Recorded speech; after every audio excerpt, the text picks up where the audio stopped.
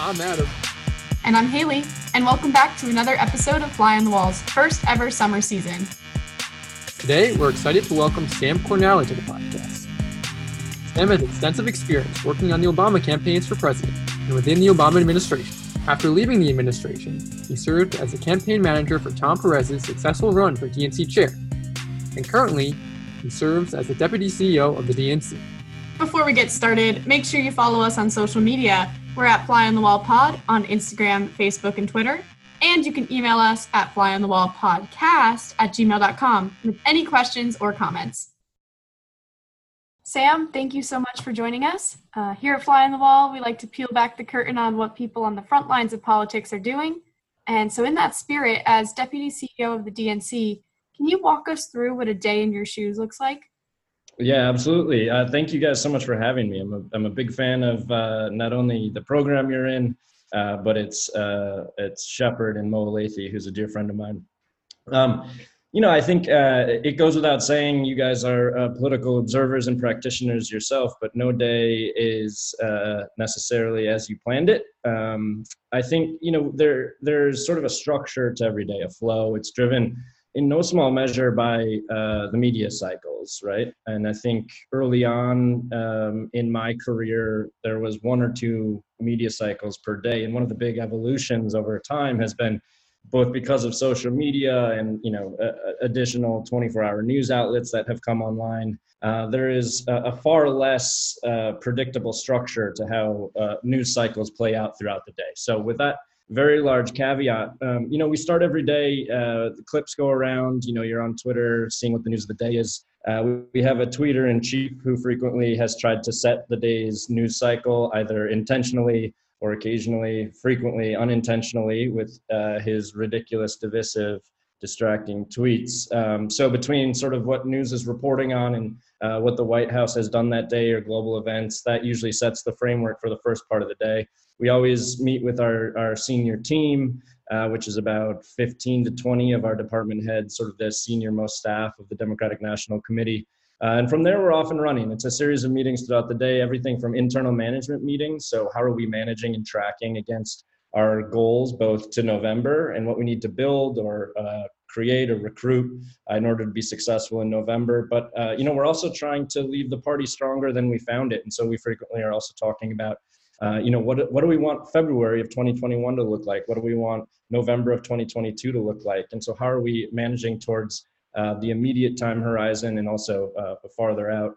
It's things like this, talking to folks, whether it's podcasts or interviews. We have a pretty loyal, growing, fervent supporter base that we have spent 3 years really actively cultivating. Everybody from folks like my mom who give their $10 a month but want to hear what it's going to high net worth donors who have really stepped up and said this country isn't what they want to leave to their kids and grandkids. And so it's everything from internal management stuff to externally facing. And to be honest, that's the fun of it, right? That's what gets me out of bed in the morning is there's a lot of action. It's really unpredictable. And at the end of the day, it's about solving problems, not just within our organization, but ultimately solving problems for the American people. And that's why we do it.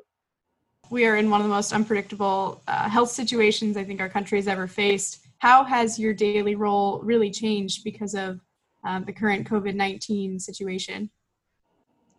Well, I think, it's an experience that's not unique to working in politics or my role within the political world. I think, every American, every global citizen is experiencing an upheaval in their personal, professional, financial, emotional lives that no one could have predicted. And so, I start out from a place of whether you're working in politics or not, whether you care about it or not, I think we all need to bring a healthy dose of humility and empathy to what we and others are going through. At basically every aspect of the work at every level, we've had to totally rethink how we're going to get our job done. And the mission doesn't change, but the tactics that we employ day in and day out to achieve our desired goal of defeating Donald Trump and his Republican enablers remains. And so, take the convention, right? We felt really strongly, again, humility and empathy, that we needed to demonstrate that we were ready to lead as a party, not just at the presidential level, but up and down the ballot. And so, one of the things I'm most proud of is we have been ahead of the game at every step on the convention and making sure that we were taking public health advice, not just into account, but that it was driving every decision that we made. Our own staff is all working remotely now. Our building's closed except for some of our security team who are following established protocols recommended by the CDC. So, how are we empowering and supporting them to continue doing their unbelievably important work that requires long days and hard nights. And, I come at this from this is a moment, it's a test. And if we rise to it, if we meet it, I fundamentally believe that the American people are desperately seeking that type of leadership. And so we've got work to do. There's a lot of campaign left, but I'm really proud both within our organization and the outward projection of what we see as the leadership this country needs is something that is going to resonate with the American people. Yeah, and you've been in this role now a couple years. And you mentioned before sort of building towards this crescendo in November. And I'm curious, in either the day-to-day role of your job or just how certain issues have been presented to you, has there been a difference in the off-year versus on-year, election year dichotomy for you? That's a really fantastic question, Adam. I managed Tom Perez's campaign to lead the party, and I don't think anybody thought that, especially any Democrat, thought that coming out of November, Hillary of 2016, that Hillary wouldn't have been elected president. We definitely, Tom and I and a bunch of our team that came with us didn't expect to be in party politics or running the Democratic Party. But, I think, again, I come back to this moment calling all of us to ask ourselves, are we doing enough? And is this what we're comfortable with as a country? I think that at the end of the day, while none of us saw us here, this is the place that we're meant to be. And so early on, we established sort of a new roadmap for what we wanted this new party to be. Tom talked about it as a turnaround job. I think we just needed a dramatic overhaul and redefining what we were as a DNC. And the reason I say that is because early on, it's no fault of anyone's who came before us, but when you have the White House, the National Committee generally becomes the political arm of the party that controls the White House. And you sort of lose a sense of self when you don't have a mission defined by yourselves to hold yourselves accountable. And so when we came in, we established really two things. First is we wanted to be an all year, every year party. All year, every year party, meaning that we were building, organizing, raising money, competing at the highest level we could all year, every year, not just building towards the next presidential cycle. That was one. And two, that we were going to get back to basics and that we were going to focus on the nuts and bolts, not the bells and whistles, but the nuts and bolts. So what does that mean? If you're running for school board or you're running to sit at the desk in the Oval Office, there's the same sort of core fundamental nuts and bolts, the infrastructure of what a good campaign needs. You need good data, you need tools, you need to be able to communicate to voters and volunteers as efficiently and effectively as possible. You need good models so you know who to turn out and who you're wasting your time on or might be a supporter of your opponents, et cetera.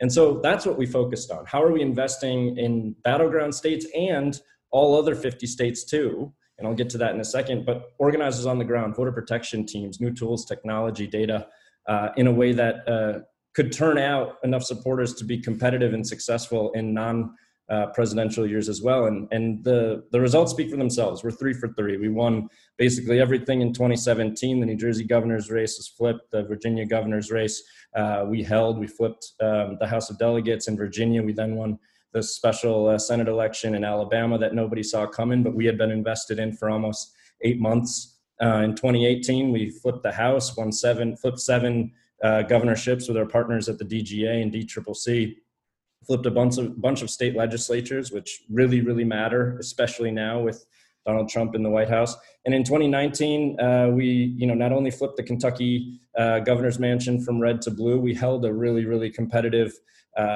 gubernatorial seat down in Louisiana with our friends at the Louisiana Democratic Party. So I feel really, really good about what we've built. The beauty of it is that it's flexible. It applies to every race a Democrat is running in or trying to support another Democrat in. And I am fully confident that we will be in a dogfight in November, but one that we are prepared to win. Yeah, so in that spirit of all year, every year party building, recent protests and the Black Lives Matter movement have focused a lot of people's attention on down ballot elections, whereas before they might have been only focused on big national elections. And I'm curious, how are you harnessing that energy? That's a great question. I would actually, I would make a friendly amendment to that. I think that Black Lives Matter has brought a lot of attention to simple, pure, systemic racism and injustice, both within the criminal justice system, within our law enforcement community, and within society as a whole. That movements, besides maybe those in the '60s and our civil rights leaders pioneered, haven't been able to do. It's been unbelievably successful. It should never have been necessary. But I want to separate that from politics, because it should be bigger than politics. It shouldn't just be Democrats or people focused on winning back state legislatures who should care that a Black man in Minneapolis shouldn't be suffocated to death by a police officer for 9 minutes. That should not be political. That should be about who we are as human beings. In building a society, an economy, a criminal justice system, a legal system, an education system, a finance system that says that, in fact, Black lives do matter, and that until they do matter, we can't say that all lives matter, because it's simply not true. So with that having been said, I think one of the silver linings of 2016 was this increased recognition by the Democratic Party that down ballot races mattered. And not only that they mattered, but that they could be fun and exciting, right? I think back to campaigning in 2017 with my friend Terry McAuliffe down in Virginia, and the energy he brought to, races like Hala Ayala's and Danica Rome's and all of these names that we as Democratic operatives now know. And if you would have told somebody in 2016 that they'd know the name of, 5 of the 15 House of Delegate Democrats who flipped seats from red to blue just a year later, they would have told you were crazy. And so that is something that is an evolution in the Democratic Party that makes us stronger, pure and simple. It is something that the Republicans have been awake to for longer than we have, frankly. And you look at folks like the Koch brothers who went in and bought, pure and simple again, they bought seats on school boards and totally reformed local education systems in states around the country. They bought state legislative seats, right? There's a reason that in coming out of 2016, we were just a handful of state legislatures away from Republicans being able to call for a constitutional convention. That's how dire it was when you look at state legislatures. And now we've dramatically turned the tide. This year alone, if we win, I believe, about 30 to 32 seats across 8 state legislatures, if we flip those seats, we win all 8. And that's in addition to the nearly double digits that we won in 2018. And so, I want to divorce those two issues, because one is above politics. Politics is a vehicle to fix it, no doubt about it. We need to turn out votes. We need to win seats, and we can make these structural reforms to systemic injustice and racism in this country that are so desperately needed. But at the same time, the down ballot, focus that we've brought to this party is purely political, right? It's about a political awakening that it's not just the Oval Office that matters. Absolutely. And going off of that a little bit, does the DNC ever work with organizations at state and local level? Do you partner with them very explicitly, and how does that shape out? Yeah, absolutely. I think one of the things I'm most proud of in this sort of culture shift that we've tried to bring to the Democratic National Committee is an emphasis not just, as I talked about just now, on state and local elections and being an all-year, every-year party, but doing so not instead of local organizations or other committees, but arm in arm with. And if you talk to people in the progressive movement about, how it's been for decades, you didn't have the DNC leading trainings alongside every other sister committee like the DCCC and the Democratic Legislative Campaign Committee that focuses on state legislatures, and the Attorney General's Association of the Democratic Party. Or even Indivisible or Color of Change, Inclusive, these unbelievably impactful either legacy, they've been around for a long time, or emerging out of the depths of 2016. You just didn't see that sort of united front, and you do now. And that is a testament not just to the DNC. We don't get even the lion's share of the credit. I think we as a community have come together to say this is a moment that calls for us to be as efficient and effective as possible. And whether it's working with local organizations like Black Leaders Organizing Communities, to our folks at the DLCC, who I've mentioned a couple times now, but are doing just unbelievably impactful work on shifting the direction that this country's taken. I'm proud of both of those equally. And I think as a community, if we can continue building in that way, where it's hand in glove, not us or them doing this work, we are ultimately stronger as a party, and we've got the numbers to win. Yeah, and you mentioned having united front with all these organizations, but there is a tension between some of what more moderates in the party and progressives in the party support, as we saw in the presidential primary on issues like healthcare. So I'm curious, as someone who's trying to build a big tent party with united front against a common opponent, what sorts of conversations are you having at the highest level of the DNC about hot button issues like healthcare? It's going to come as no surprise to any of your listeners that there are differences within the Democratic Party. We are ultimately a very inclusive party. Much like our country, we have different communities, different constituencies. We have men, women, gender non-binary. We have people from the Pacific Northwest and the Deep South. But that is something ultimately, if we give people the tools to control their own destiny, to organize, if we give them trainings and data and organizers on the ground to help them build their own network, build their own organization within their communities, we can win everywhere. And when you look at how the presidential primary played out, it was frequently difficult for people to find differences between many of the candidates. It is okay. It is absolutely okay. And in fact, again, it makes us stronger to have differences within our party. And at the end of the day, there is a common ground that we find that if you take a look at the Democratic Party platform, which just passed a couple days ago, it is the most progressive party platform our party has ever had. And at the same time, it's quite pragmatic.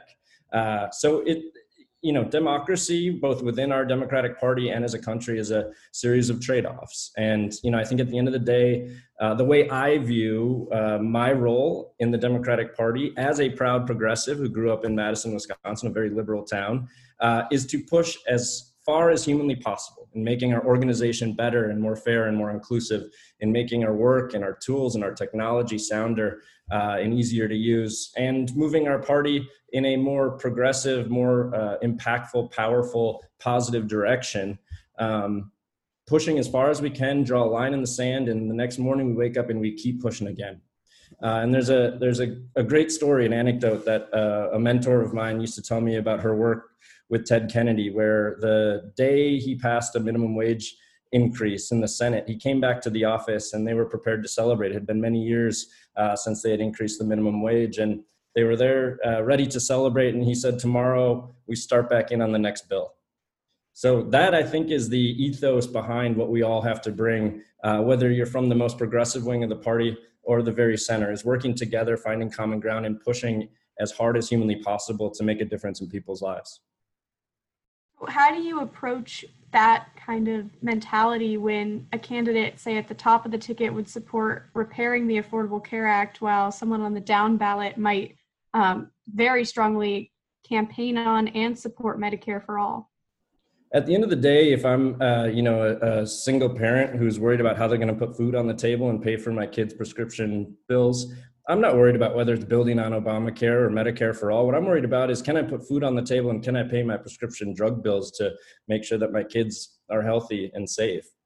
And so, I think at the end of the day, this is about what we deliver for the American people, and differences are okay. None of us are the same person. In fact, I think it's kind of creepy when you take a look at the Republican Party and how they're all in lockstep with President Trump. And if they're not, by the way, they've been cast aside. The center right of the Republican Party is non-existent.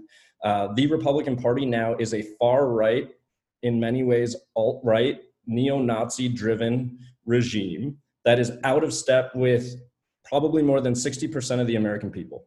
And so, listen, I would happily take our differences over policy nuances when we share a common goal of universal healthcare, when we believe healthcare is a fundamental right for all, not a privilege for the wealthy and well-connected. I would happily take those divisions over our opponents in their views any day of the week. And so I think, listen, at the end of the day, this is about delivering for the American people. And if we do that, no matter how we come at it or the differences we have and how we see the path to get there, we're going to be a party in power for a long time. Yeah. So moving into the theme of this season, which is the current 2020 election season, you spent a good portion of your career both working in the Obama administration, and you served as Pennsylvania political director in 2012 for Obama's campaign. Based on your various experiences at both levels, what's been most surprising to you about this cycle? That's a great question. I think, obviously there's been a lot of things that have surprised me, some that surprised me because they were in someone else's control, and others like the pandemic that surprised me all the more and were not within anyone's control. I think a lot of people were caught off guard by how quickly the primary came to an end. I think, one of the things I'm most proud of, however, and one of the things I hope your Democratic listeners at least appreciate, is the extent to which our team was prepared for any scenario. We've had organizers on the ground for more than a year in 14 battleground states. We launched a program called Organizing Corps last year, which trained more than 1,000 young people in organizing, put them to work, registering voters starting last summer. They were more than 3/4 diverse, 90%, some 90% were local to the communities they were organizing in. An unbelievably sound organizing program. And that was one of probably a dozen things I could reference. And so, I think how the primary played out and how it ended caught a lot of people off guard, surprised a lot of people. I think COVID, in no small measure, played a fundamental role in that. But at the end of the day, I feel really good both in battlegrounds and in some of the non-battleground big opportunities, places like, Montana, where we have a Senate seat and a governor's seat to protect, where we're really going to surprise some people. And I think that ultimately the breadth of where we are strong and where we're going to win is what's really going to leave people impressed with what we've done, I think. Can you talk a little bit more about how the DNC approached the primary season, and are you holding your breath and waiting for someone to be chosen by the American people? What does that look like? Yeah, so, I was not at the DNC until after the 2016 campaign ended. I was still working in the Obama administration, and then we were off and running Tom's campaign to lead the party in the aftermath of that loss. So I don't want to opine on whether it was real or just the perception, but I don't think anyone can argue with the fact that there was a fundamental belief amongst too many for us to be comfortable with it in the Democratic Party, that the 2016 process was flawed. I think we can all probably agree on that, whether fair and real or just perception, it doesn't matter. That's what we were in part, again, as a turnaround job. That's what we had to dig ourselves out of. So Tom Perez, to his credit, very early on, he's a man of principle and character and a sound moral compass. And he made it very, very clear to all of us that we were doing things differently, that culture was going to matter, that he was going to emphasize it at every turn. And that was no different for the presidential primary process. So, there's a couple different tracks that I think we really took an innovative approach to. First was the debate process. This was a point of contention in 2016 in a big way. They added some debates late. They felt like they were scheduled at a time that was disadvantageous to some of the candidates. And so we said early on, before there was a real field established, at the end of 2018, we put out a framework. We said there are going to be 12 debates. There's going to be one in June, one in July, one in September, one in October. We laid it all out there. We said that we were going to have a diverse field of moderators, right? We can't control who the networks pick, but we can say there will be a woman on stage and there will be a person of color on stage, which we did. And then, the threshold. How do you get on the debate stage? There was a lot of anxiety around these, but at the end of the day, we had laid out in that early framework what the thresholds were going to be. Not exactly the number, but that they would be the equivalent of viability. I think ultimately that was handled really, really well. And we had a diverse, strong field that got to make their case to the American people, but we also delivered a nominee in a strong position. So that's one. Two, I think that there was a lot of concern about, in 2016, people within the DNC too publicly voicing their preferences. Tom Perez insisted that every member of his staff sign a neutrality pledge. We were not allowed to donate, post positive or negative things about any of the candidates. That was difficult when I had a lot of great friends out there who were asking for my support or guidance. And I'm sure a lot of my colleagues had the same experience. But it's really important, again, whether fair, whether real or just perception, we had to address that. And then third, we also knew that we were trying to hand off the largest, biggest organizing entity that any nominee would inherit. And that required us thinking a lot differently about how we raise money. And I think one of the things you saw as we launched, something called the Democratic Unity Fund, engaged Barack Obama to help us raise money throughout the primary to fund all of these organizers and voter protection directors and new data investments that were going to benefit the nominee before there was a nominee. We asked, as part of the primary process, in order to access the Democratic Party's data for their own campaigns, we asked every primary candidate to send, I think it was an email a month or something, an email a quarter or something like that. But we wanted everybody not just to understand that we were being fair and transparent, but that they too had to be invested in our success. And I think that, more than anything, is the model moving forward. So it's January of 2020. The primary is still raging, but you know that the party is going to have to come together whenever the American people, the Democratic Party, decides on a nominee. And I'm assuming you're planning on hiring hundreds, if not thousands, of organizers to knock doors throughout the fall. And then suddenly it's March, boom, a pandemic hits. You can't knock doors feasibly because you're putting people at risk. So I guess, how has this pandemic altered the way in which you're allocating resources for the fall into the election? Yeah, that's a great question, and I think there's an irony to the fact that our focus on infrastructure. You think infrastructure, you think rigidity, and you can't really move it. But at least in the political sense, our focus on infrastructure, the nuts and bolts, the foundation of a good campaign, whether it's national or hyper local, are focusing on that infrastructure is what made us so nimble. What I mean by that is, we already had hundreds of organizers around the country. We had this stable of more than 1,000 diverse, talented, heavily trained organizers that were going to be coming out, that were going to be matriculating out of college, having participated in the Organizing Corps program in May. So we had all these resources that we had invested over time in their success and thus in ours. And the question then was, how do we deploy them?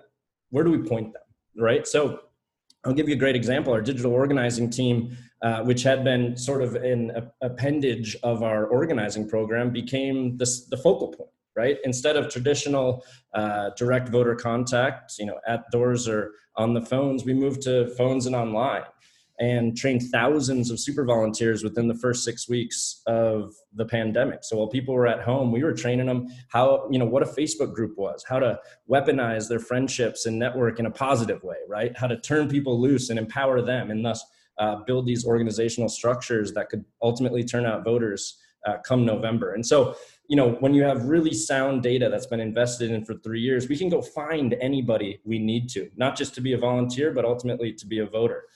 When you've invested in digital acquisitions, we have the largest email list the Democratic Party has ever had.